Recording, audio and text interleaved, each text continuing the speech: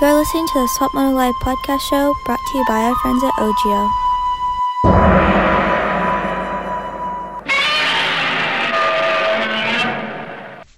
Hey, thanks for listening to the Swap Moto Live podcast presented by OGIO. I am here with Geico Honda's Australian import, Hunter Lawrence.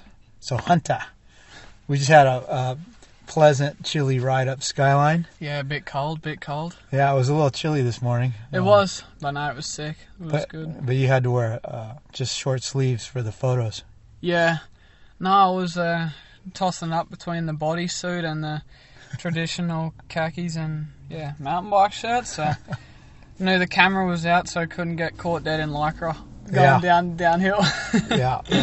Lycra with the visor and and a Lycra and the visor, and then the Camelback just screaming out, "Help me! I'm a beginner."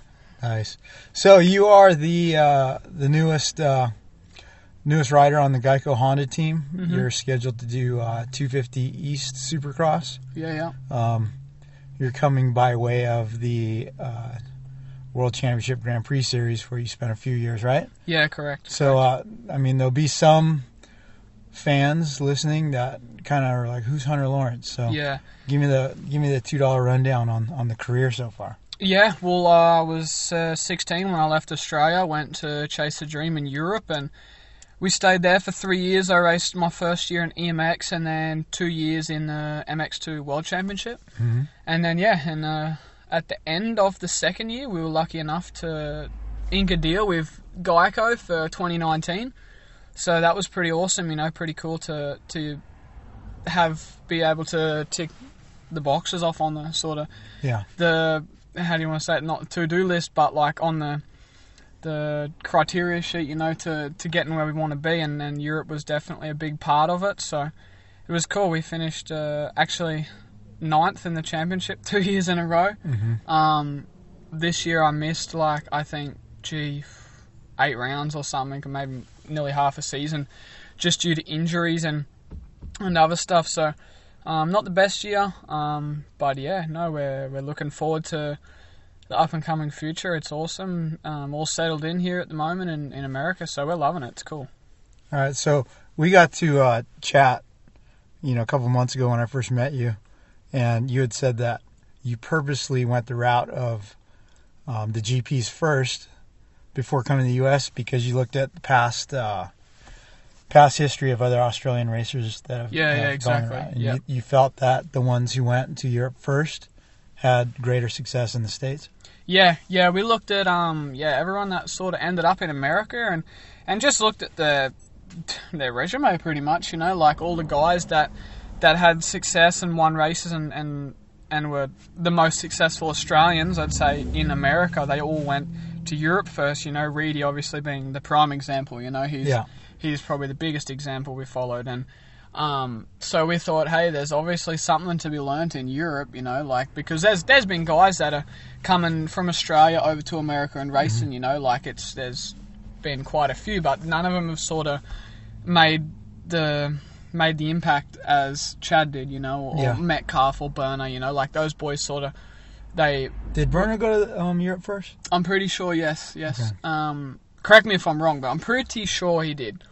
So we were like, hey, obviously there's something to be learnt there, and whether it was spending 3 to 4 months in 5 degrees Celsius mm-hmm. and below, in snow, sleet, rainy, cold days where you don't see the sun for 3 weeks, maybe it was that, or it was, I don't know, just your dark days. It's a tough old thing, you're in foreign countries. Everything from, let's say, after training, where's your food places? Where do you go? Here it's, we'll go to Chipotle or Waba Grill or whatever it may be, like Whole Foods, for example. And where there, it's like they don't have a Whole Foods, every single country has different shops. So you find mm-hmm. your bearings in one country, well, the next weekend you're racing in Italy, where breakfast there is big old pieces of bread with ham and cheese. Yeah. Or ham and cheese and tomatoes for breakfast, it's there's so many different things. And you go to Russia, the food there's different. It's all heavy, like heart attack food almost, like your big mashed potatoes and meats, So it keeps you on your toes, and it's just a good thing. You know, you're constantly adjusting to time, weather, climate, food, culture, just everything. You know, so I mean, it's made for it makes you tough. Yeah, you know, Learn how you to can't, adapt. you don't have the luxury of feeling comfortable all year round. You know, you don't wake up and you have your same routine structure every day, even on race day. You don't have that luxury of it. So it's a wild story we've had in Europe, that's for sure. What country had the craziest food? Like the hardest place? Craziest food. I mean, Turkey this year was a bit different. It was different. Like it threw me off. That's a prime example. It threw me off. I was done for the second moto, you know, like, and I was fit and strong, and I gassed out for the second moto. Just the breakfasts were like all sour creams and like your small meat trays, like bits of ham and like just all weird stuff, you know, like that Turkish, like you have the souvlaki kind of, or like this it was just not great, you know. How about the flyway races? Like, did you race in Thailand? No, I didn't go to Indonesia, but I went the year before, last year, and yeah, we just stayed in the hotel the whole week, and we were there for like over a week. We were there for like 9 days or something. Yeah. Or no, sorry, a week, probably a week. Yeah. And yeah, we only ate in the hotel. One night, the Suzuki people, we were with Suzuki, and they took us out. They wanted to bring us to their home restaurant thing they owned, and we went there, and like, we didn't eat much, and they had their, like, some of the guys are like some homemade alcohol they were giving to some of the guys on the team, like, you know, all the mechanics and stuff. It's no lie, like they've had a stressful pre-season. They want to relax, so yeah, have something to drink. Why not, you know? And yeah, this stuff just knocked them flat on their backs, like just the homemade stuff, and like none of the boys were like, I think it was me and Jeremy Seaver were the only riders that went out, I think, and yeah, we were just like, what's this? What's that? Fish? No. Chicken? No, it's okay. Like, we didn't eat nothing. Like, yeah, it was crazy. There's some crazy experiences along with every trip, actually. So I think my coolest GP experience was I got to see Villopoto win in Thailand. Yeah. And, you know, it's funny because I go to Thai restaurants here in California all the time. The Thai food in Thailand, you know, I guess it's authentic. Sure. So the U.S. Thai food is not authentic at all. And it's the same as, like, whether it be Chinese food or Mexican food. Like, I hear people here saying, like, Chipotle and stuff, that's, like, not even... And Miguel's is not... Miguel's? Miguel's, yeah. And that's not, like, real Mexican food. And we're like, we love Mexican food, you know?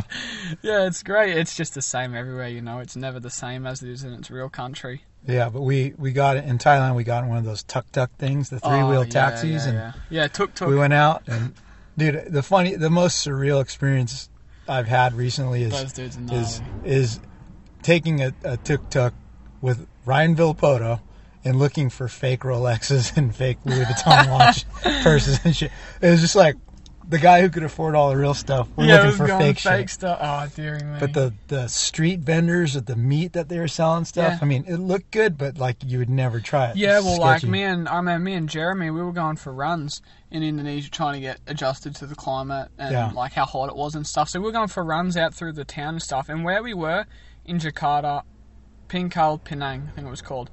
Dude, it's no joke. Like, it is.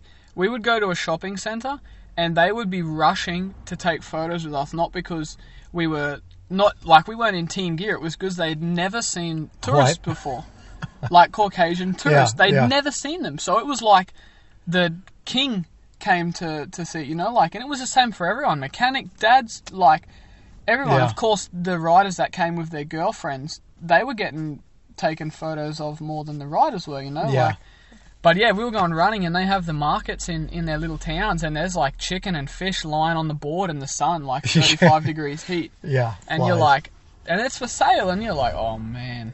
Yeah. You know, ironically, the best hamburger I've ever had in my entire life was in the hotel in Thailand. Yeah? Yeah, like it's kind of crazy. It was probably like chicken and duck or something mixed. Dog. Yeah. Oh. So, all right. So another thing that you said to me that was pretty impactful when we first met was you know, being from Australia, the scene there is not that great. Yeah. And your family up and sold everything and like packed up, and you guys were literally motocross gypsies to chase your dream. Pretty much. We're the motocross gypsy family. I mean, we selling everything from just like nice sets of shoes that we had that we were like, hey, yeah, we're not probably going to use these in Europe. We're like, well, see if we can get $10 for them. It was literally that. We had so many garage sales. We were like just selling absolutely everything and anything we could just to have some money to live off in Europe, you know. And like, yeah, we didn't own the house. Mum and Dad didn't own it completely, you know. So when we sold that, a lot of money went to the bank and stuff. And yeah, we were just, everything. I mean, it was a pretty cool story. I mean, at the time, it was like I wasn't stressing. I had my bag packed from the night I got the phone call, and I was ready to go. But for them, I was sort of still young, and I understood, but I did understand the concept of how many ends they had to tie up and finish, you know, like just to move. Like, we honestly have no strings attached to Australia anymore. Yeah. Except family that lives there. Like, we have nothing that ties us to Australia except our passport. Yeah. So it's like, yeah, when we came to Europe, it's like, well, there's no going back, you know. It was only forward and up from here, and I think that helped, because I mean, if you go somewhere knowing you can go back, you just have that mentality in your head, like, gee, that safety net. If it goes wrong, it's okay, you know, I can go back. I've got something to fall on, you know. Where us, it was like, yeah, it wasn't like that. We got there and it was like, well, we got to sort of figure it out, make it work. Exactly, somehow, some way. So you had a ride from a Suzuki team, correct? No, it was the Monster Energy CLS Kawasaki. It was the Kawasaki team at the time. And how did you gain their attention? When I was a kid, I would do the Junior World Championships in Europe, because it was the cheapest way for my dad to take me and my brother. He also done one. Cheapest way to get us racing overseas, you know, get the name out there. And we done, because the Australian, like the MA, Motorcycling Australia, would pay for my flights and stuff. So it was just Dad's. So basically it was a buy one, get one free sort of ticket. So that's what we did. Just kept going there, because that was the cheapest way we could do it. And we just kept going over each year, put the resume in, and made sure we were the best in Australia. You know, we tried to always be the best there, and that we could get selected to go and represent Australia there and stuff. And it's pretty cool, because they sort of, we got the name out, and it was actually Ben Townley. Ben Townley called Gail and JJ Lucetti because they were looking for someone, I think, and he said, you have to give this kid a chance. And so if it wasn't for BT, I don't know if we would have gotten the opportunity, you know. So we got the opportunity from them. They called us, and we were sort of like, Dad, I remember they called Dad, and they were like, yeah, we're the factory team, blah blah blah. And Dad's like, whatever, you know, like, who are your riders then? Yeah. And then he's like, oh yeah, you know, factory team, okay. Well, who are your riders? And the guy's like, yeah, Geordie Tixier, Dylan Ferrandis, and Thomas Covington at the time it was. Yeah. And then he's like, oh, shit, okay.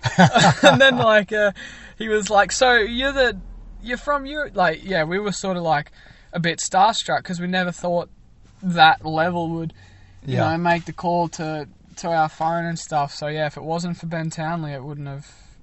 I don't know if it would have been happening, you know. So it's pretty cool.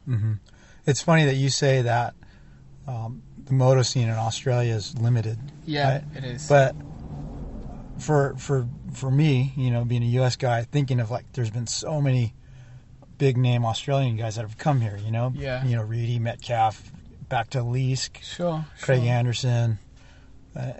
It just seems like, why does the country where quote unquote motocross isn't that big, why do they produce so many premier guys? I don't know. I mean, I just think I think you find now there's top athletes coming from all countries across the world. It's just, if you want it, you can. If you want it, you'll make it happen, you know. Like, I mean, there's a lot of, I think the Australian sort of industry, how I say it, like, motocross, like, they create good riders because the track's there in the nationals, like, they rip them deep and they water them heaps, so the tracks are always technical and rutty and tricky, you know. So I mean, that could be one. Gee, I don't know. Could it be because all of those boys were racing internationally, that they kept up with they kept like on par with the other international riders? Maybe. That's the only thing I can sort of put it to, because the guys that have been big names have generally raced outside of Australia. They've either raced in America or Europe, you know. So I don't know if they only raced in Australia that they would be the name they are today, you know, because they would just be racing in their backyard.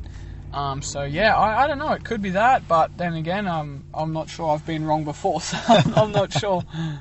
Who's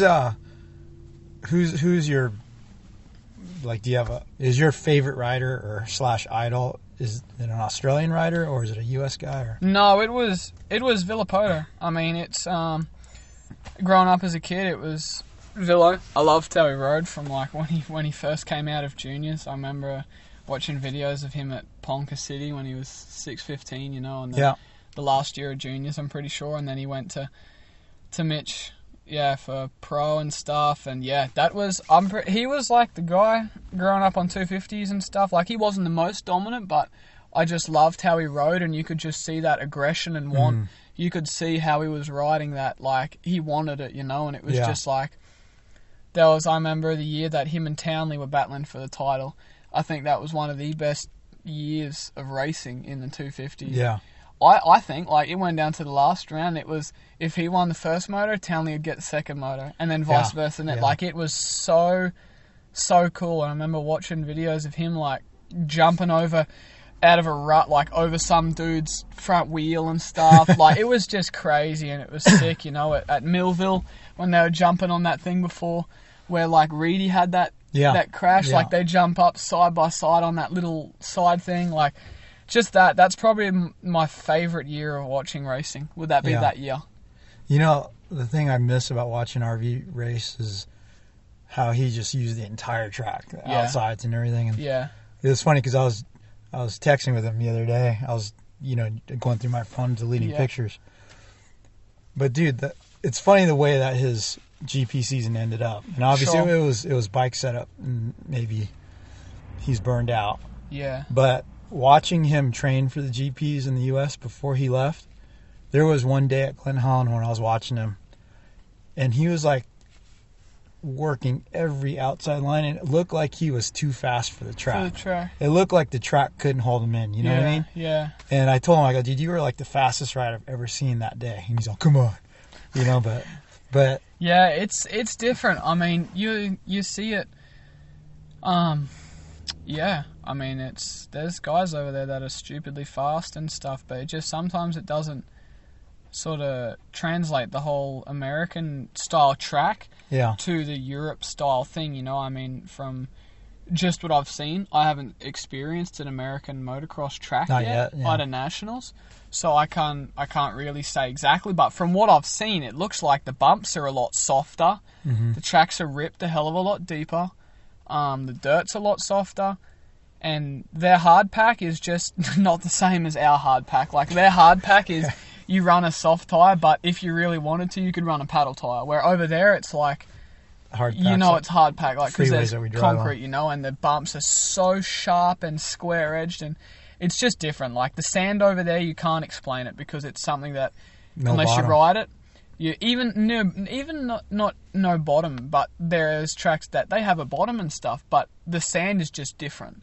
It's like, I'm not even going to bother trying to explain it. Like, unless you ride it, you will not be able to understand it. And that's just how it is, you know. Like, when we come over and ride it, it was just like, like, it clicks, you know. Yeah. You just know, like, that's just so different, and it takes time. I mean, but yeah, it was cool to see Villo go over there. I was bummed out, but I mean, from my experience in the GPs, I can understand, and I don't blame the guy. I mean, what he was dealing with and stuff. I mean, hey, unless you know, you can't say much on it. Yeah. Dude, the gnarliest thing at the GP in Thailand was, like, you know, it's super hot and humid, right?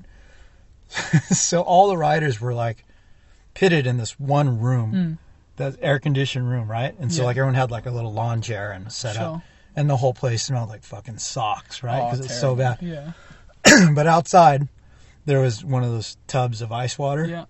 And like everyone was taking turns getting in it. Like it would be RV, and then he'd get out, and then Rattray would get in, and then Tixier would get in. It was so gross, right? Yeah, all just a sweat fest.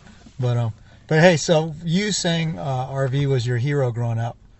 It's got to be pretty cool now that you guys are represented by the same agent, Lucas. Yeah, for sure. I mean, I never So I mean, thought, you probably interact with him quite often. Yeah, we Lucas, talk right? and stuff, and it's cool. I mean, it's pretty surreal. And now that you get to know him, you're just like, oh, you're just an idiot, like a normal guy, you know. So it's cool. But yeah, I mean, for sure, I never thought. I remember as a kid, you know, you stalk him up on Facebook, like, oh, maybe you find it, like just kid stuff, stupid stuff, and you're like, oh man, I'd never.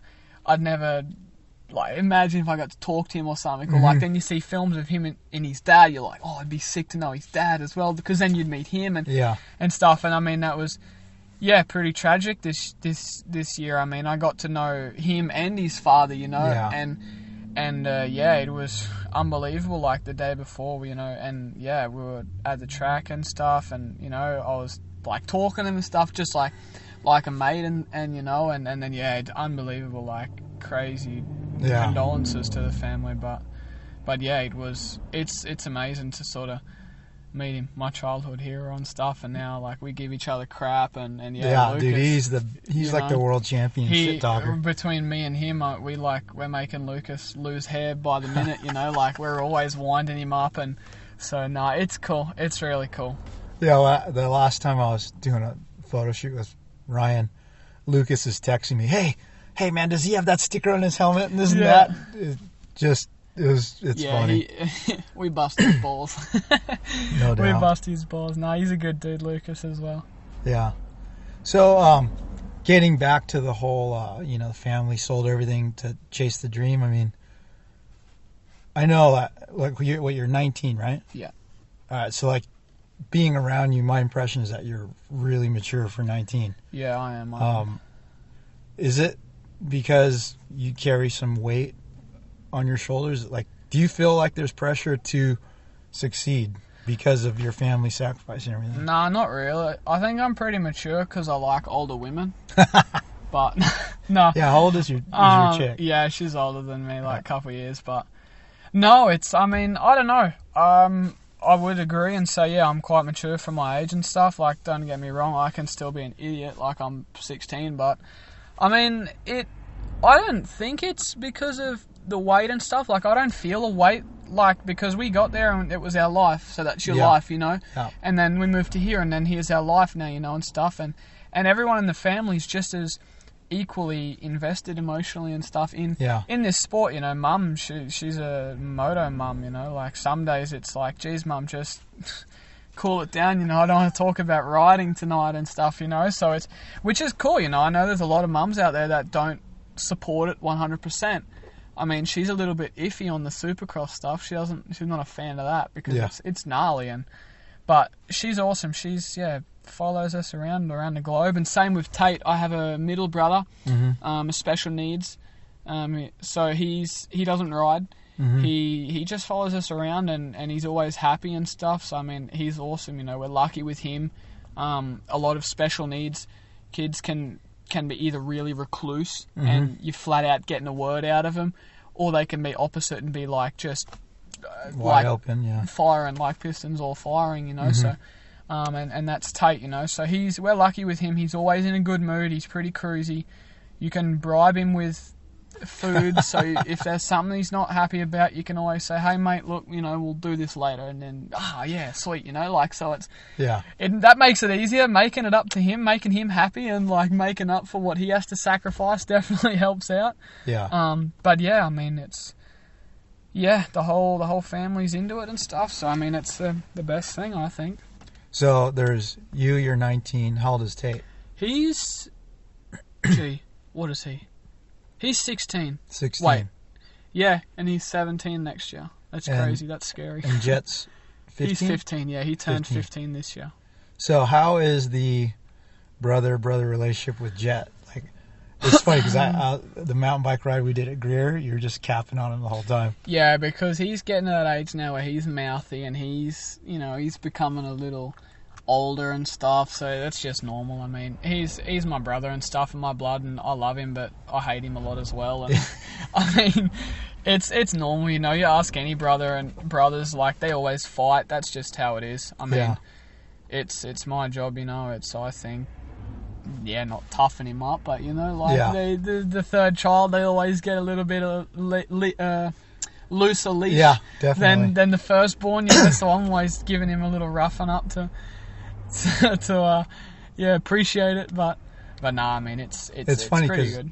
Because, like, you know, you guys are what, 4 years apart. Yeah. So like, I've never had that brother dynamic like that because I was a straight up accident. Like, I'm 14 years younger than my brother Ross, and like 16 years younger than my oldest brother. Yeah, okay. So that was I was like my dad. I grew up with like 3 fathers, you know. Sure, They all took care of me. So yeah.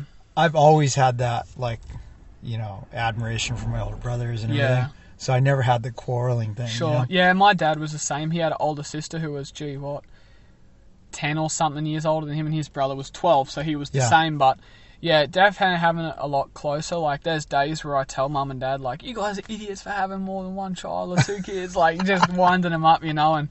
But yeah, I mean, we'll be fine. When we get older, it's just normal, you know. Like, we don't have a problem with each other. It's just when when you're with someone for 24/7, no matter how much you love them, I mean, it's only natural you get annoyed with them and want to tell them, like, piss off, you know. Yeah, he seems a bit cockier. Yeah, probably. He's definitely a lot more mouthier and stuff. Oh, I mean, he's a kid. Like, if he feels confident in his, like, in his group, or he's in his comfort zone, then he'll chirp off and stuff, which it's normal. And, you know what I've enjoyed is watching the interaction on Instagram with him and Joe Shimoda. Yeah. Because he's brought Joe out of his shell. Yeah, that's what I would say, because Joe, dude, that kid is awesome. You know, I'm interested in him because he's like the first Japanese kid that's got a potential to do something at the highest levels. But so, like, I talked to him when I first met him. I met him through his mechanic, Cameron. Yeah. And dude, the most irritating thing for me is when someone shakes your hand like a dead fish, you know, like all limp. Yeah. And Japanese people typically do that because they don't shake hands, they bow, right? And so when I met Joe, he's riding 85, and I shook his hand and everything. I'm talking to Cameron. I go, hey, dude, you have to tell Joe he's got to shake his hand like a man, like squeeze back hard. Yeah, squeeze. It was funny because I've been telling Cameron things to tell Joe because they're close, right? Yeah. But, like, now that I'm better friends with Joe, I'm like, hey, dude, you got to show more emotion. You know, you got to quit being such a little weenie.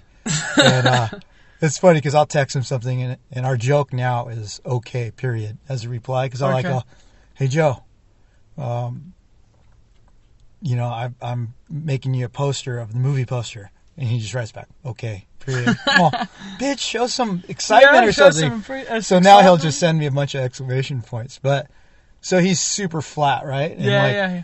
But I've seen, since Jet's been around him, when they're talking shit on each other on Instagram, I was cracking up. Like, Jet calls him Chinese. Yeah, he's saying, like, go back to China or whatever. And then Joe's saying, go back to England or whatever. You know, like, it's funny. It's cool. The team said that Joe's definitely out of his shell a lot more and stuff, and it's cool. But Jet's the same. He's hopeless. Like, you ask Lucas on when he tries to talk to Jet on like by Messenger, he'll be like, hey man, how you feeling? Like, how was riding today? And he'll be like, good.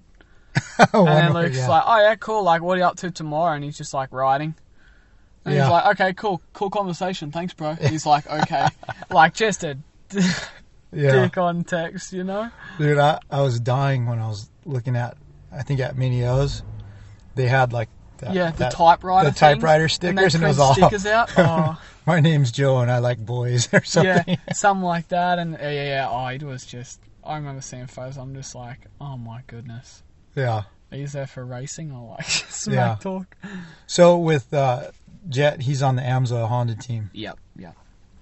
Did Lucas package you guys up as a package deal, or did like Geico want you and then you said, hey, I've got a quick brother too, and then? Well, I'm pretty sure they sort of half found out about Jet after they sort of like investigated me, I guess. So sort of like got sort of my name in the door, I guess, and then as we sort of got all sorted and done. At the time it was going to be like, hey, Hunter will go over and sort of by himself, but then that's one thing that's great about Jeff Myshak and Ziggy and Dan. They're very I want to. Not soft-hearted guys, but they're very family-orientated, and that's awesome because you don't have a lot of team managers and team owners like that. So they said, like, hey, we see the brother's pretty good as well. Like, we'd love to keep you together as a family. Yeah. Because they knew, like, hey, he's a 19-year-old moving over by himself. On if he's going to be there by himself, it's better to have a family or have a strong supporter. Behind them, so at that time it was like, hey, let's keep the family together, and it was awesome. I mean, that's one thing which gave us so much comfort about signing with them is Jeff and all the guys. They're so awesome as a team. Like it's like a massive family. So I mean, I think it's safe to say I've got the best team in the paddock. As far as staff goes by, I mean, for sure, it's awesome, and hey, the bike's freaking badass too. So, no, it was awesome. I'm super blessed and fortunate to have this opportunity. I mean, it's a dream, that's for sure. So. Yeah. Well, hey, on that note, let's take a quick break to hear from our sponsors, and we'll be right back. Hey, what's up, guys? Malcolm Stewart.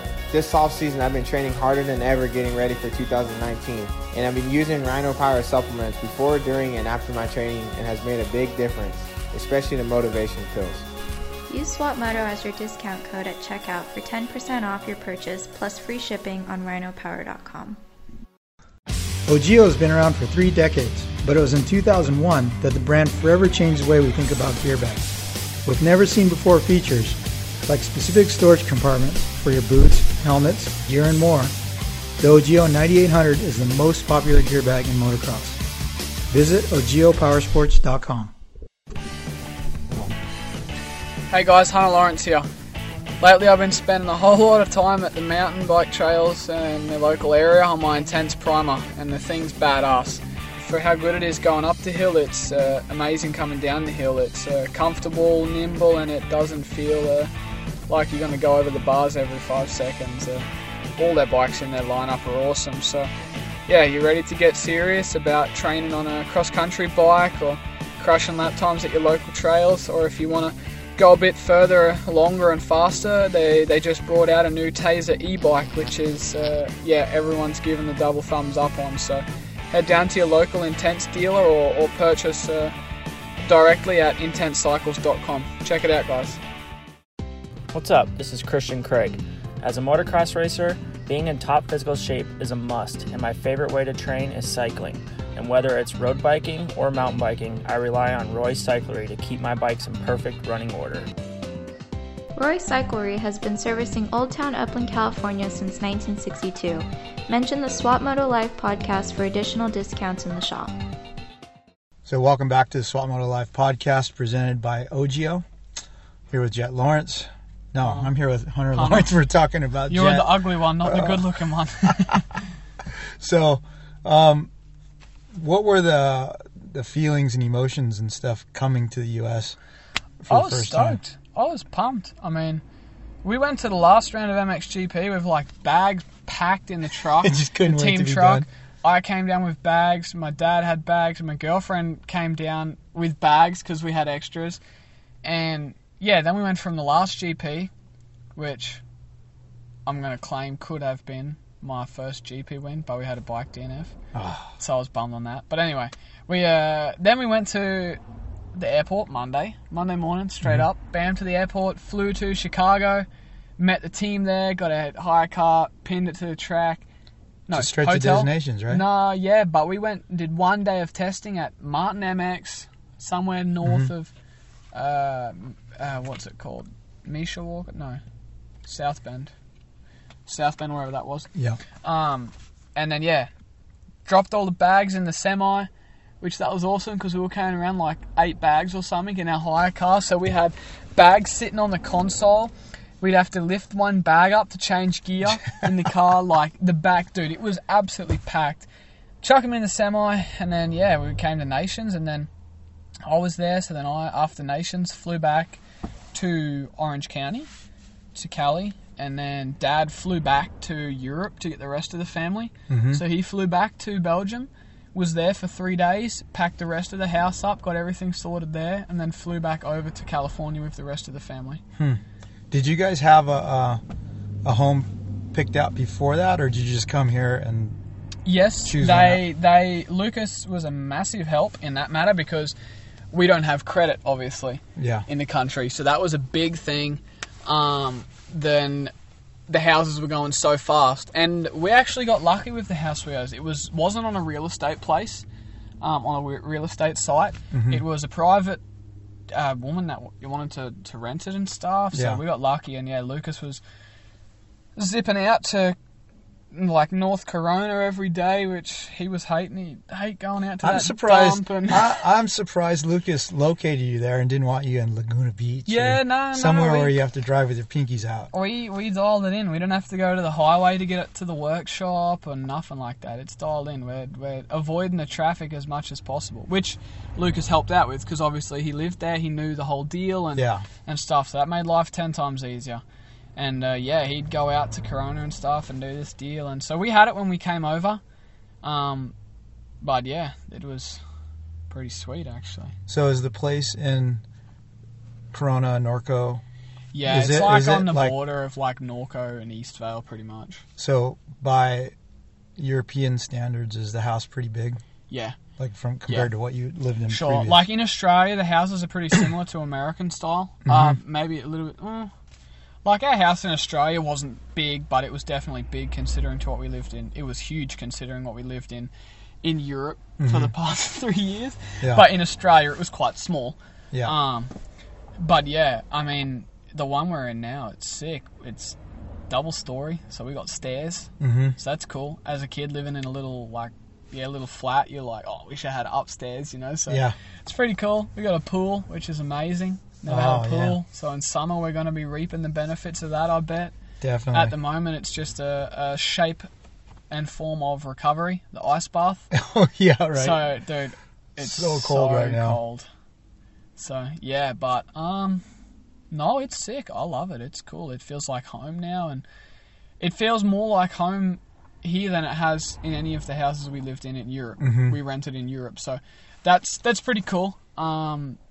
It's just real comforting and stuff, so I'm stoked on it. Right on. So, going from selling everything you own in Australia and bouncing around from different countries in Europe, and then now being here and being in a house, and we're sitting in your brand new Honda Ridgeline truck. Ridgeline gang. So exactly.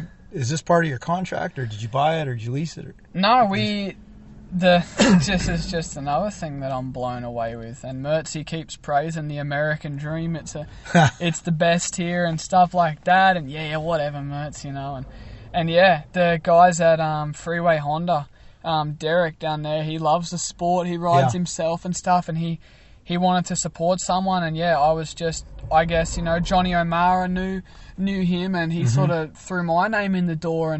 And I guess I was just at the right place at the right time, There's not a whole lot of guys that are based out here in California for the whole year like I will be, I mean, obviously there's other guys that are, but I mean, I think freaking just in the right place in the right time. Blessed. So this is a sponsored truck. Yeah. Freeway Honda. Freeway Honda. Unbelievable. Like, the dudes down there are awesome. If you need a truck, they can hook you up for sure. The new Ridgeline, it's sick. It looks cool. The old one wasn't as good looking as maybe. The best thing about the Ridgeline is the trunk under the bed. Exactly. You got a badass little sneaky trunk, so when you go get food after ride and you chuck your gear bag under there, you don't have to worry about putting your stuff in the back seat. And it's awesome. I mean, it's like, the thing looks trick too. It's got it looks modern and it's awesome. It's good on fuel too, comparing it to like a Tundra or like your big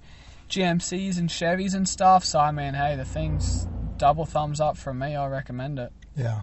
Well, just my little obligation to my truck sponsor. I have to say, hey, that Toyota Escondido Action Sports Toyota Tundra parked right in front of us. It looks pretty fucking sweet. Yeah, it's all right. I mean, the Ridgeline's just all blacked out. It's just, don't worry about it. Yeah, where's your logos? The big Hunter Lawrence See, we're not doing stickers that on the stuff sides. yet. We're not trying to blow my trumpet yet. I'm just cruising low-key, you know. I'm just cruising around doing my thing when this thing's just looking nasty and low-riding. Is Freeway the dealer that helped out Christian and Cole previously, or is that a No, different I think one? that's Metro. Yeah, that was Metro. Metro. It's a different one. Yeah. No, this thing's sick. Don't need no stickers. Looks badass as it is. Yeah. So you mentioned Osho Yeah. a little bit, and then when we were riding up the hill, you talked about him a little bit. Have you met him, or do you know him at all? Not really. That's the weird thing. I mean, I haven't really sort of met the guy, and I mean, he sort of kind of hooked me up with the truck, so I feel a little bit obligated to like meet him soon Yeah. and like take him out for dinner or something, or shout him a carton of beer. I don't know. Like, what's he do? You know? Dude, Osho it's funny, like for you it's RV. For me it was like Johnny O and David Bailey. Yeah, Right? yeah. And like David Bailey was like my idol. Like I tried to dress like him and, Yeah. make my bike look like his and everything. But Osho was very very cool also, and and there was a point where I tried to emulate Osho. I bought the same helmet and the mouth guard and everything. But for me, you know, in my position as a journalist, I interact with all, you know, like guys like you. Yeah, sure. But I never worked as a journalist with the generation of riders that I idolized, right? Idolized, yeah. So like right at the very start of my career, Ron Lachine was a privateer on a Kawasaki. Okay.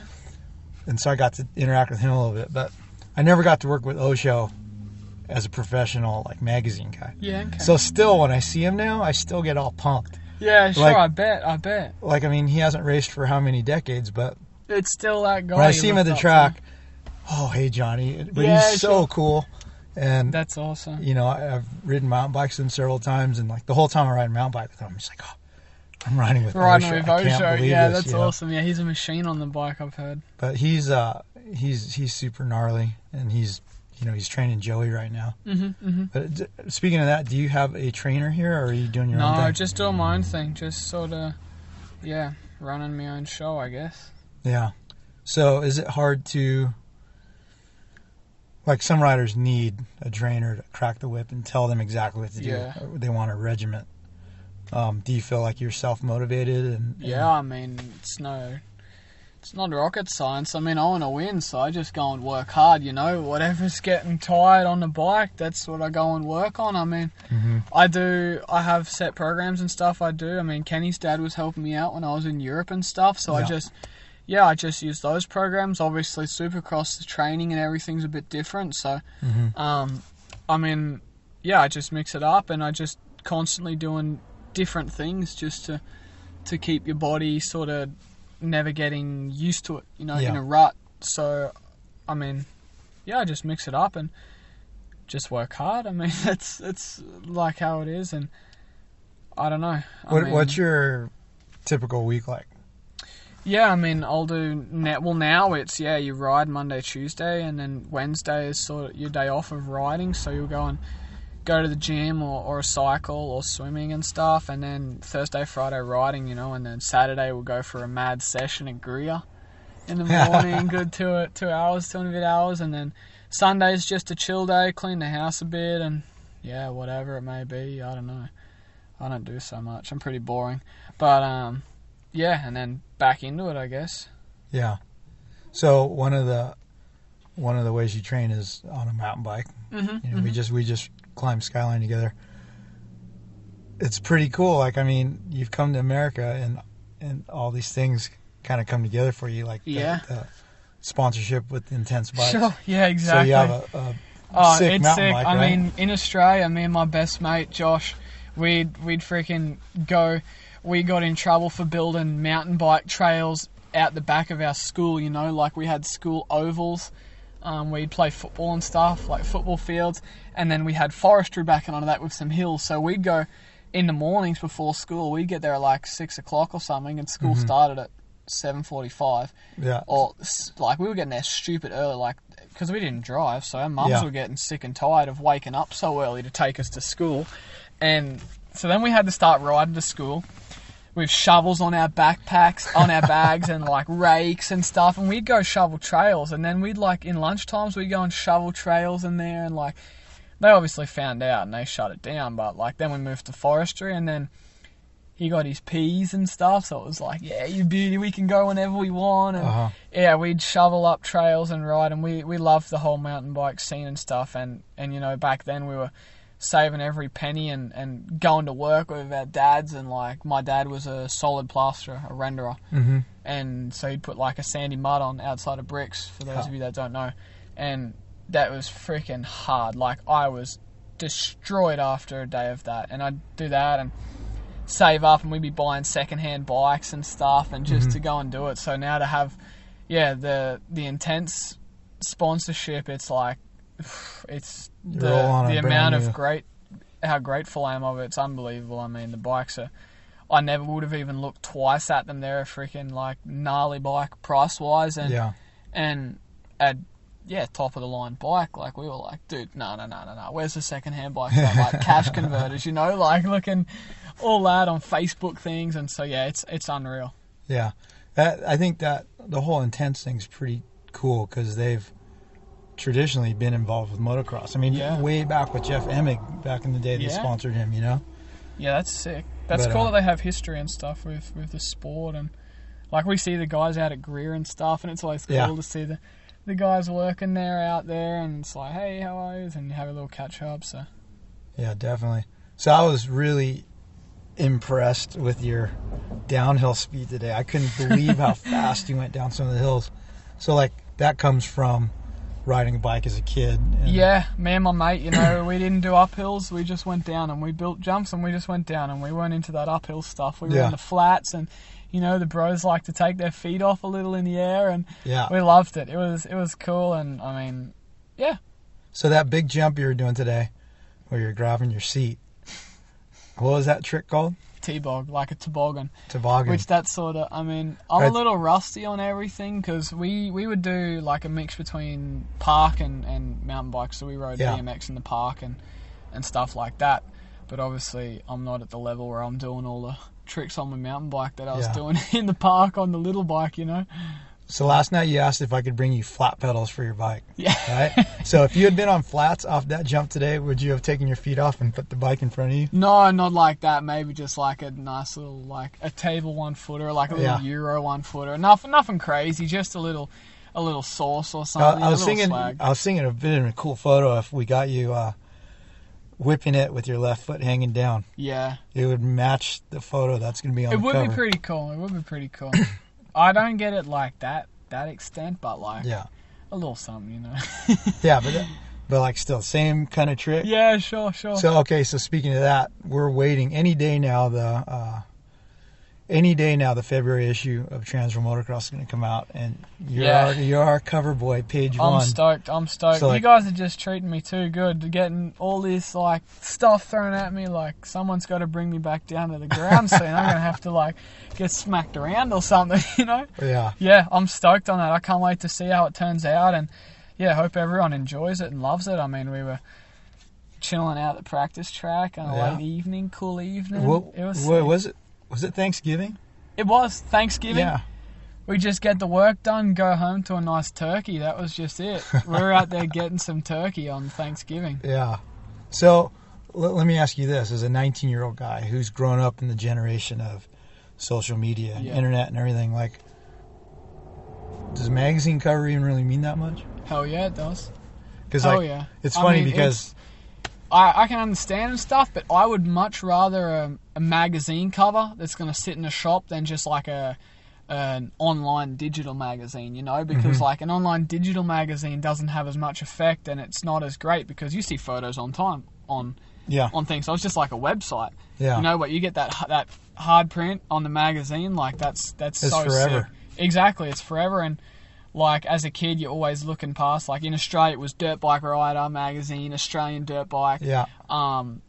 gee, there's some more, I'm pretty sure, and you just be like, oh, that's sick. You know, you walk past with your friends like, oh yeah, I might be in this one. As a kid, you know, they've done some stuff as juniors, and I'm like, oh, maybe I'm in this one. And it's like, yeah, it's cool. It brings back memories of when you were a kid, and I mean, yeah, all the greats have been on a cover shot. I mean, it's funny because, you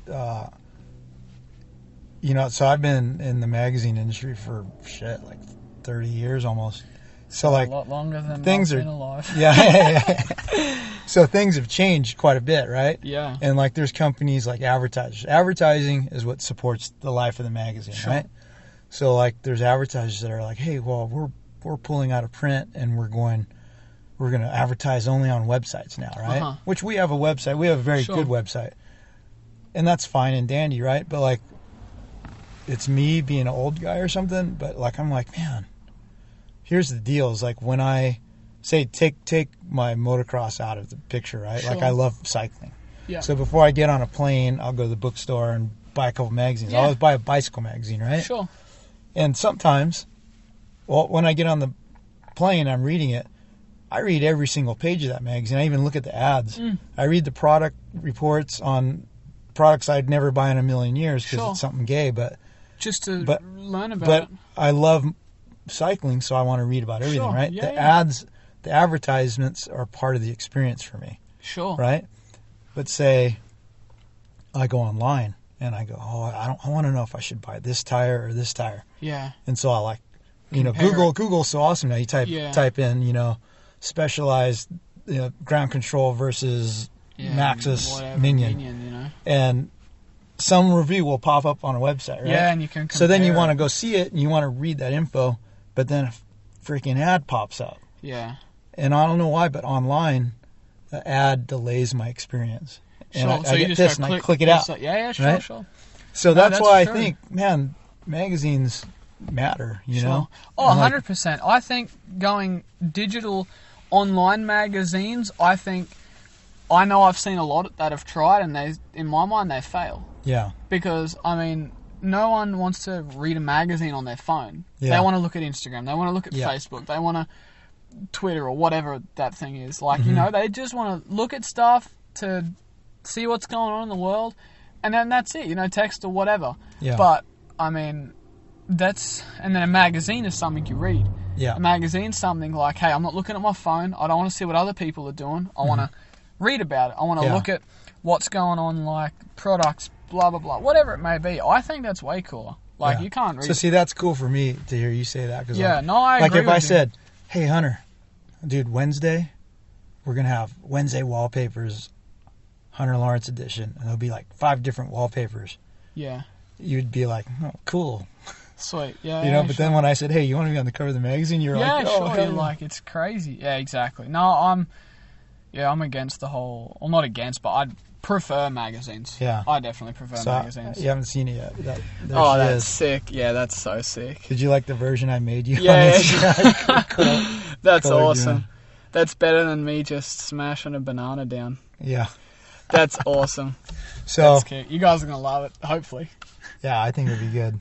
So, smashing a banana down. Yeah, maybe that can be next month. Were you like, what's wrong with this guy? Like the first day I see you at the track, I took a picture of you eating a banana. No, I'm a pretty cruisy guy. Like, I love talking smack with the boys and like just, you know, that's kind of like, if you're an Aussie, you'll understand. Every Aussie loves talking crap and hanging crap on their mates and whoever, you know. So, I mean, I'm a pretty cruisy guy and stuff like that. That doesn't... Yeah. I don't mind at all. It's all fun. Okay, so we had joked about having a co-host for this podcast. My boy, Scrub Daddy. Yeah, so, all right, so Scrub Daddy met you before I did. Yes, because I saw you on his Instagram, right? Yeah. Were you aware of him beforehand? Okay, so if you're because... not from California and you're not on Instagram, there's this guy, Brian Smith, Scrub Daddy, a.k.a. Big Gazoid. Zoid photos. And Zoid photos.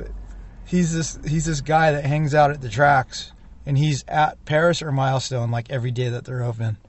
And he's a crack up. He loves dirt bikes. The real deal. And he he twitches around on the dirt bike like so much when he rides it. He's the best. He's the best thing, man. So were you aware of him before you met him, or were you just like, who is this guy? No, I knew very well who this guy was because I seen him doing a video with Josh Hill. Josh Hill. He done that Scrub Daddy training with Josh and I Hill. seen it on the internet. I'm like, man, what's this dude on about? Like, who's this? You know? And I'm looking. Dude, I was cracking up the whole thing, like, and he's just out there, like, just funny, you know, like, I do a lot of playing on Instagram, but, you know, when we out here, it's about that money, you know, like, just funny as, and I was laughing, and then when I got to meet the dude, I was so stoked, like, yeah. Just a dude that loves and lives for the sport. Definitely. You know, guys like that, they make our industry great, and, I mean, the more people like that, it's awesome, you know, 'cause yeah. I'm not sure I'm not the first to say it, but like there's a lot of haters out in the sport, you know, people that just want to pull you down, they want to, I don't know, they want to be a hater or whatever, you know, you're not good enough, or they'll turn and stuff. So, and I mean, he's one guy that's just always positive.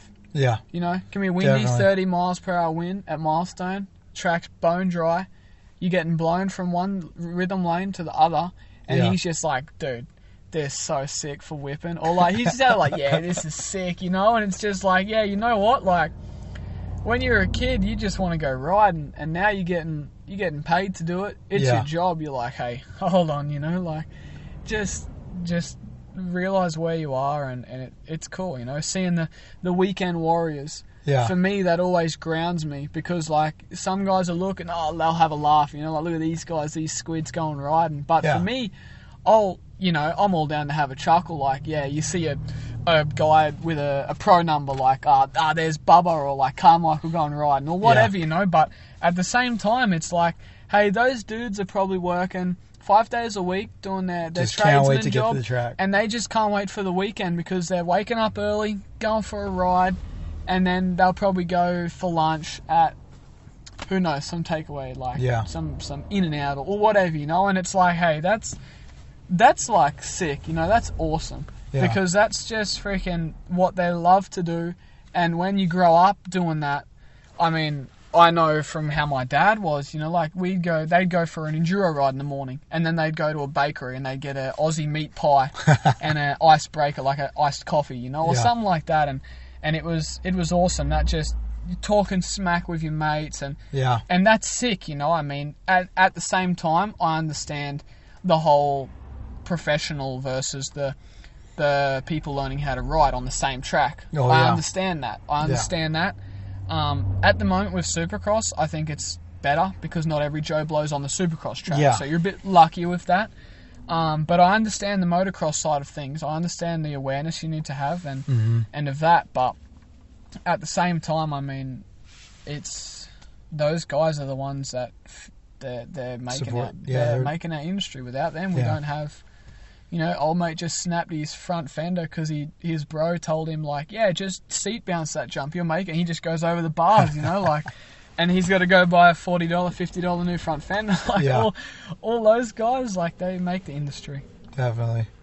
So, you know, what's funny about the Scrub Daddy is, before I was friends with him, he's been around for a long time, right? Yeah. And I gotta ask him about this, actually, but his friend, because I don't think it was him, but he had another friend that would make these videos, and they called them Crazy Money Productions, right? And so there used to be this track, Star West, in Moreno Valley, and they had a Supercross track for pros. And so I first saw Scrub Daddy riding out there the first time.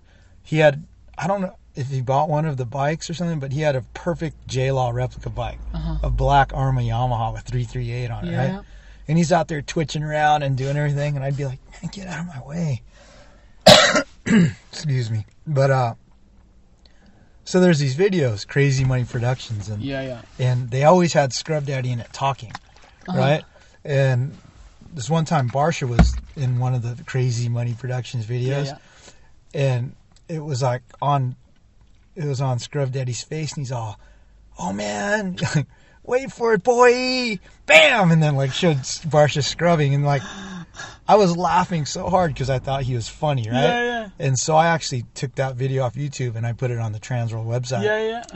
And the funniest thing is Mike LaRocco was the Geico team manager Yeah, there, yeah. and he saw it, and he thought that I made that video, Oh, yeah. and he thought that like I was making this video with this funny black guy saying, "Yeah, boy," and he was like, "God, that's super unprofessional, right?" No, and he was I love it. he was salty at me. And, Oh, no. and it's funny because Tomac told me that The Rock said, "Hey, you know that Don Maeda guy? You don't have to do anything with him if he asks you to," because he thought that I was the one that Yeah, made that like video. hanging crap on it. No, he's awesome. Scrub's awesome. Yeah. That's his real name, Scrub Daddy, Mr. Yeah, Scrub. Scrub Daddy. You know what's funny is he has that one Cowie, and the number number 9. plate says Quinn on it, so I thought his name was Brian Quinn. So I started calling him Reverend Quinn because, you know, he posts all the Bible stuff on his Instagram. And then finally one day I asked him his name, and he says Brian Smith. I'm like, "Was Quinn your middle name?" He goes, "Oh, no, that was on it when I bought the bike." That's awesome. Yeah, he's a legend. But so what else, since you moved to SoCal, like, yeah, you've obviously become friends with the Scrub. Yeah, yeah. Have there been any other people that you've met that have been kind of cool to hang out with? I mean... Like you're gelling with your team pretty well? Yeah.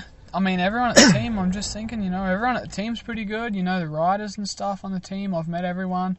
All the riders and everyone there's cool. Gee, I'm just trying to think if there's anyone else. I mean... How are your teammates? Yeah, they're good. I'll spit out the names. So Christian Craig. Yeah, What do you he's think cool. of? He's yeah, bummer what happened. I mean, with the thumb and stuff, that sucks. But no, yeah, he's cool. I mean, there's not much to say really. I mean, everyone's we're all going for the same thing. I mean, I got respect for all them and stuff, and Yeah.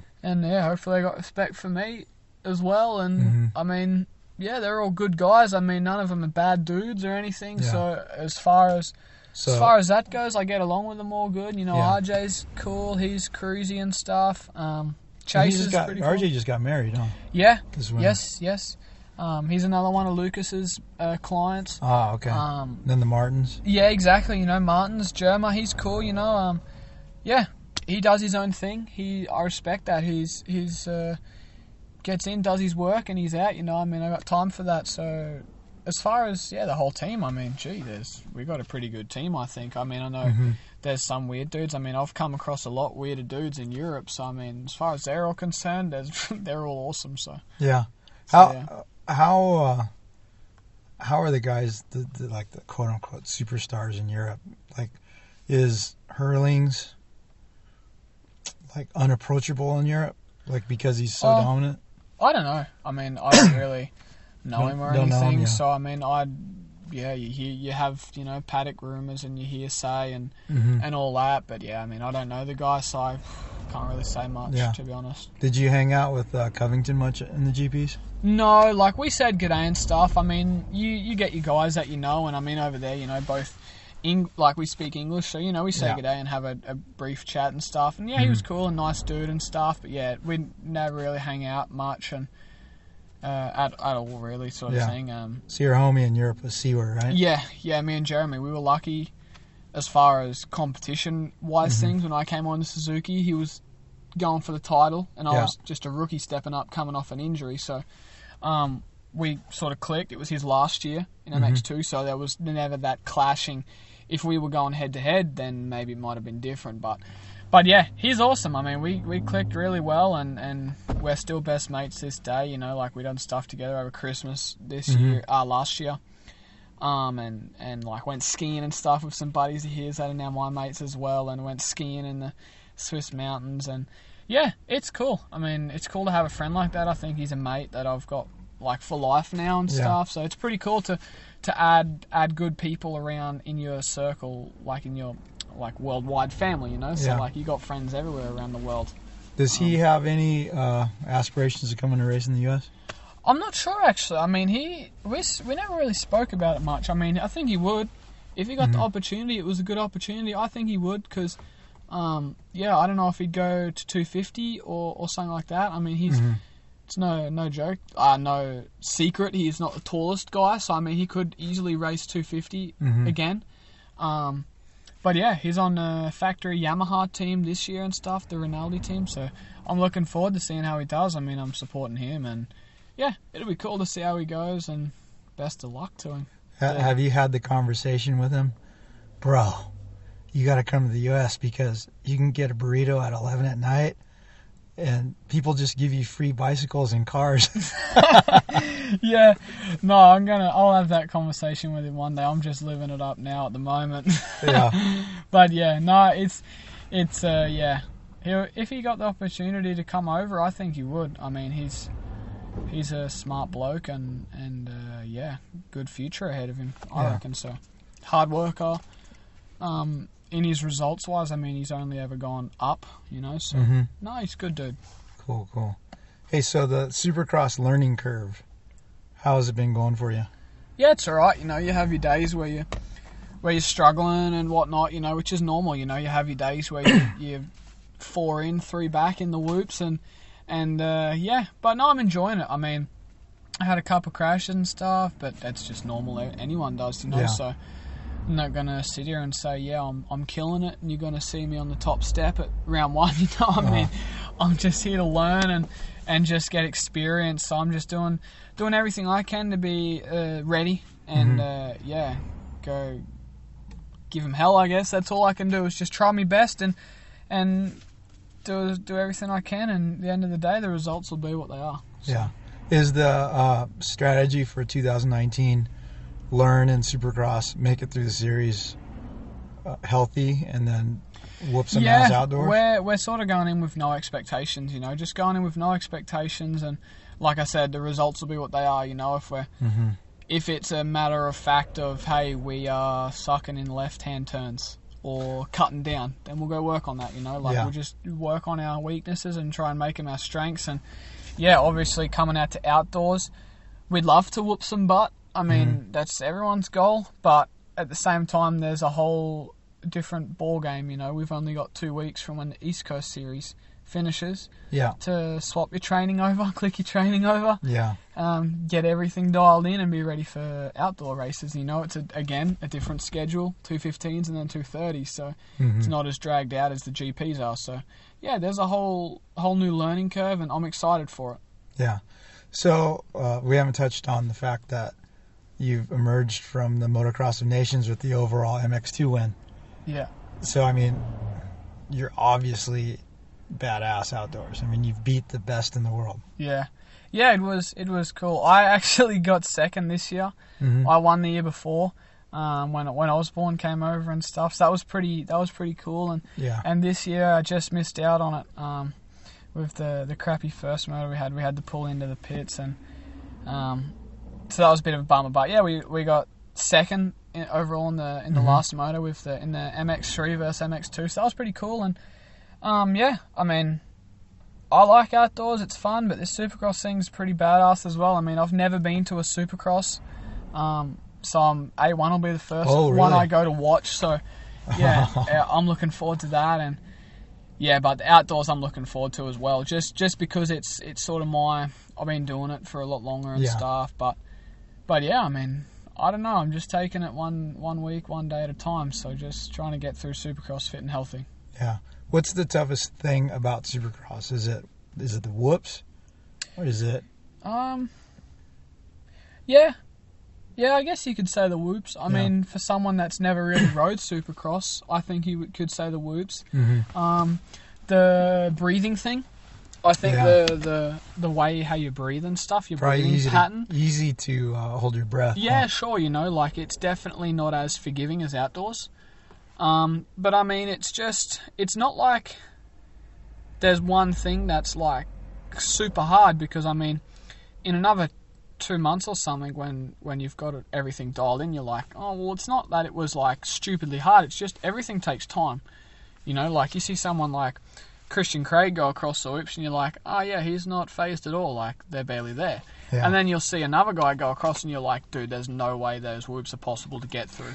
Like you're like, oh dude, you're watching him ride the track and you're like, man, there's no way I'm riding that. That looks impossible. But so it's just everyone has their own progression rate. Yeah.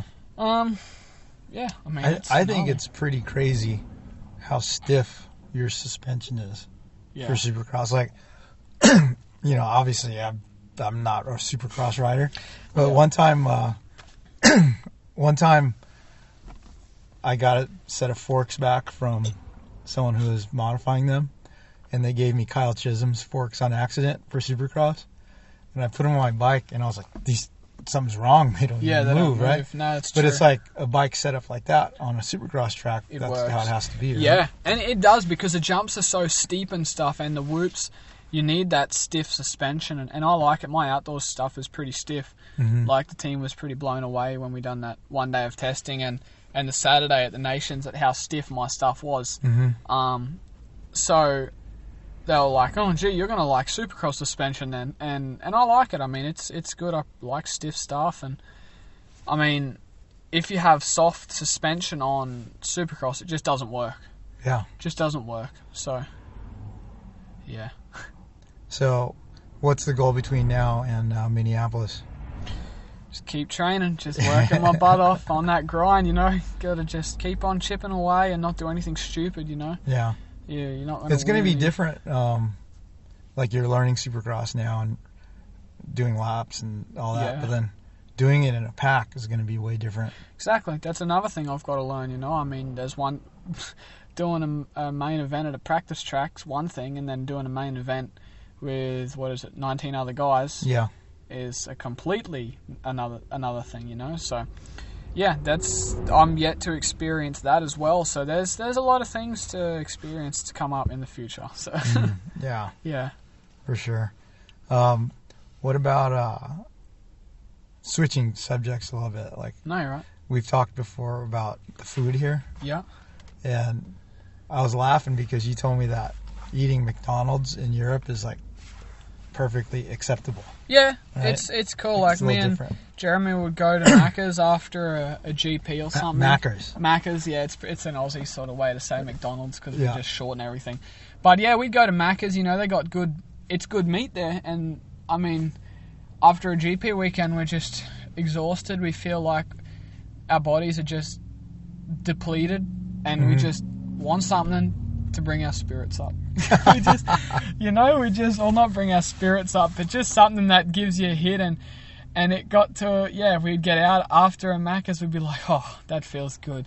Yeah. You know, where I don't think you could say, oh, that feels good Not here. You No. know, like, so, yeah, the bread there and stuff was good. We get like 2 burgers and like some chips and stuff, and I mean, the chips were pretty fresh, and I mean, yeah, not fresh, but like, they haven't been sitting there all day long, and Yeah. I mean, the burgers we'd always, make a different, like, a custom one, so they'd have to make it fresh, but I mean, yeah, it's not the greatest, but hey, it's freaking, I mean, every athlete knows that a cheat meal is not bad for you. You Yeah. know, you have one cheat meal like once every 2 weeks or something. I mean, especially after a GP weekend, like how we're there, it starts Friday. You're there burning Dude, calories and so energy long. from Friday lunchtime till Sunday. So it's like, yeah, you're there for ages and you're just so smashed. So Yeah. So what are your? So I'm thinking about where you live. There's quite a bit of stuff. I know you've talked about Chipotle. yeah, Waba Grill. I like that Waba, place. you like Waba Grill? Yeah, it's awesome. They cook the meat and chicken up right in front of you, vegetables, bit of Have you rice. been to Flame Broiler? No. Flame Broiler is like what Waba copied, Uh-huh. but I prefer Flame Broiler. Okay, I'll have to try it. Like Rubio's, Yeah, that's pretty good. We got a Chipotle on the way back from the test track, yeah. so the boys have kind of always gone there, so I join in. Why not? I'm not going to say no. But you didn't like Wahoo's though. No, I wasn't a fan of Wahoo's. It just didn't seem as fresh and good as Huh. I don't Wahoo's is a big supporter of motocross. Yeah? Yeah, like if you go to Wahoo's and like look around, there's all the memorabilia on the walls. Yeah, all the stickers. You'll and stuff. see, but you'll see like a James Stewart jersey, and the one Yeah? I think the one off Hidden Valley has a James Stewart jersey and Okay. and stuff like that. But Yeah, I mean, the food here is expensive. I was surprised at how expensive it is. In Europe, it's pretty cheap, and like here to eat healthy, yeah, it costs more to. Dude, it's eat healthy. ridiculous. Like in Europe, you can eat pretty good. Everything's pretty good there, but here it's like, oh man, you got to chop your left foot off to afford like good chicken. Yeah. It's ridiculous. So thinking about Australian food, the first thing that comes to everyone's mind is Vegemite. But is there another like Australian dish that you try to 100%. prepare? Yeah, meat. Oh, try to prepare like for.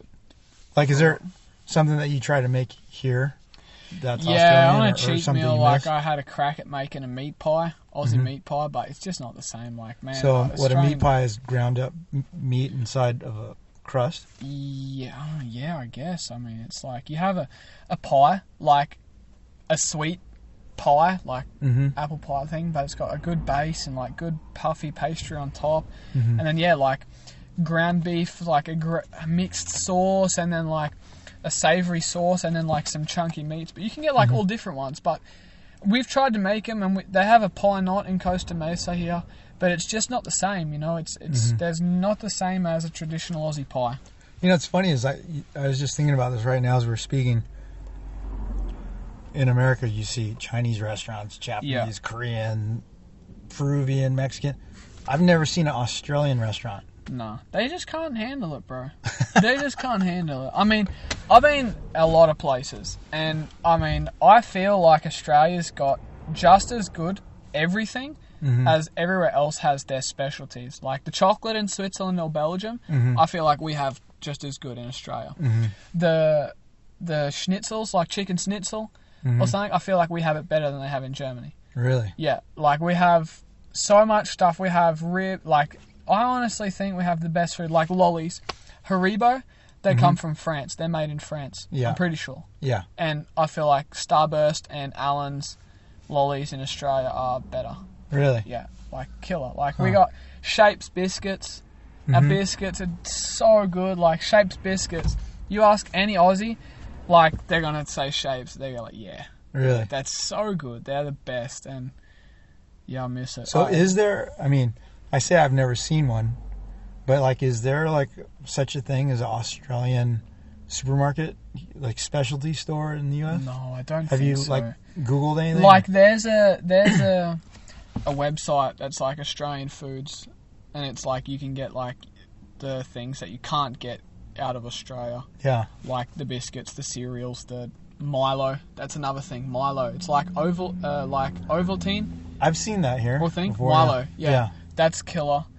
That with milk. That's really dangerous. What else? Yeah, like all these sort of things, and you can get them online, but because you're buying it online and they ship it across the world, it's expensive. As you know, like you better go back for a holiday, see everyone, and fill up 2 gear bags, which we've done. But yeah, it's a bummer. That's crazy. It's funny you were talking about because you told me before you lived at Kenny's house to train, his house in Germany. I think I told you the story. I went there to go you film, went there a while ago. and he said, "Oh, there's a hotel just down the street." So you probably know the hotel. Dude, my buddy Chris Kinman and I, we almost starved when we were there, you know, because we went there with our American Express corporate cards, right? Nothing works And with that. Germany's like a cash-based society. Yeah. And literally, I couldn't find anywhere I could withdraw money with my ATM card. So literally, the only place that would take a card that we could eat was McDonald's Yeah. or the gas station. Yeah, the So I'd go to the gas station, and I was buying crackers and everything. yeah. But the It's one... a lot better now. They have the best doner kebab shop. Oh, yeah? Yep, the best one. They have the best ice cream parlor. What do you want to call it? Ice cream shop. You go and you have all ice cream based stuff. Yeah. Like they make a thing that looks like spaghetti. Uh-huh. And spaghetti bolognese, carbonara, like all different things. That is the best ice cream place I've ever been to. Uh-huh. Best kebab place, like kebab wrap, doner kebab and stuff. The best one there. Yeah, you should have gone there. That was the best. Yeah, so I had one meal that wasn't gas station or McDonald's because I had like enough money to get one meal. And I got a thing called currywurst. Yeah, currywurst. Yeah. And for some reason, because of the name, I thought it was going to be like Japanese curry. No. And it was totally different. It was just... currywurst. Currywurst. Yeah, the sausages there are pretty good. Yeah. And that area you were in there, they make the best bratwurst. Yeah. In Germany, that's the best area. Their specialty is Thüringen bratwurst. When you were at Kenny's, did you ever go to the titty twister? What? Dude, well, so we're rocking around town, right? Yeah. And there's this minivan wrapped with like an advertisement for a strip club. And it was literally called the Titty Twister. Titty and Twister. it had a woman on the van. Yeah? It said Titty Twister. No, I So I didn't took a ever picture of see it and I that. was all, Kenny, have you ever been here? And he goes, oh, that place is crazy. No, I haven't seen it. I didn't know they had a strip club in Apolda. Yeah. I didn't know. think No so. one told us about that one. So. Dude, that whole trip to Germany for me was crazy because we got there and I want to say that was before I even had an iPhone. I still had like a crappy BlackBerry. So like we get there and we had this rental GPS thing and it was taking us the wrong way like over and over and over. And then I was freaking out because we were in a Mini Cooper. And, you know, the freeways, everyone there hauls ass. And the Mini Cooper, fast. I was getting just passed Blown like crazy. past. But yeah, that was my German experience. Pretty crazy. But, well, hey, man, I think I'm out of things to ask you. Yeah, no worries. No worries. But, so we're, a few days away from New Year's. Are you guys doing anything good? Just laying low in Eastvale? Just working hard still, just Nice. training and just carrying on with everything. You know, my girlfriend's back in Swiss at the moment, finishing out her work and stuff. So yeah, nothing special really planned. Yeah. She comes over in another couple of weeks, so nothing really. Just with the family and stuff. We got some friends over at the moment from Australia, with some younger kids, so like Jet's age sort of friends, and so yeah, just. Yeah, the daily lifestyle, I guess. Nice. No. Well, hey, so let's see. On Instagram, you're just Hunter Lawrence. Just Hunter Lawrence, just Hunter standard Lawrence? OEM. Is that your main form of social media? Are you a Twitter guy? Pretty much. I mean, I had Twitter. I got Twitter when Doesn't make years sense. ago, but I didn't know how to use it, so I deleted it. Yeah. But yeah, pretty much just Instagram. I got a fan, not a fan page, but kind of like a page on Facebook now. Because I'm trying to get off like my personal one, trying to be bit professional and More professional. And yeah. Yeah. Does Lucas preach anything to you? Like, oh, you have to post. No, he just says like when I'm not doing much, I'm not like the guy to rock up to the track and like, yeah, let's do a post, like, yeah, out here at Milestone. Like, I'll put a story up every now and then, and he's like, dude, throw a post up, come on. You're like, I don't know what you're doing, and I'm like, yeah, I'm not the best at it, but I'm trying. I'm making an effort. Like, I made an effort for my Christmas thing. Yeah. Yeah, I done a little Christmas. The little Christmas post. That was little Christmas post. with the snowflakes and the Santa hat. Pulling the sleigh. Yeah. And it freaking, like, I bonked on that one. I got, like, no likes. No one was digging it, so I was like, alright, no more Christmas posts. Nice. Right on. Yeah. Well, hey, thank you for listening to this chat with my buddy Hunter Lawrence. And everybody keep an eye on the number 196 at Minneapolis. And Happy New Year to everyone. Yeah, thanks for listening. Thanks for listening, guys. You've been listening to the Swap Moto Live podcast show presented by Ogio and hosted by my dad, Don Mera. Thanks for listening.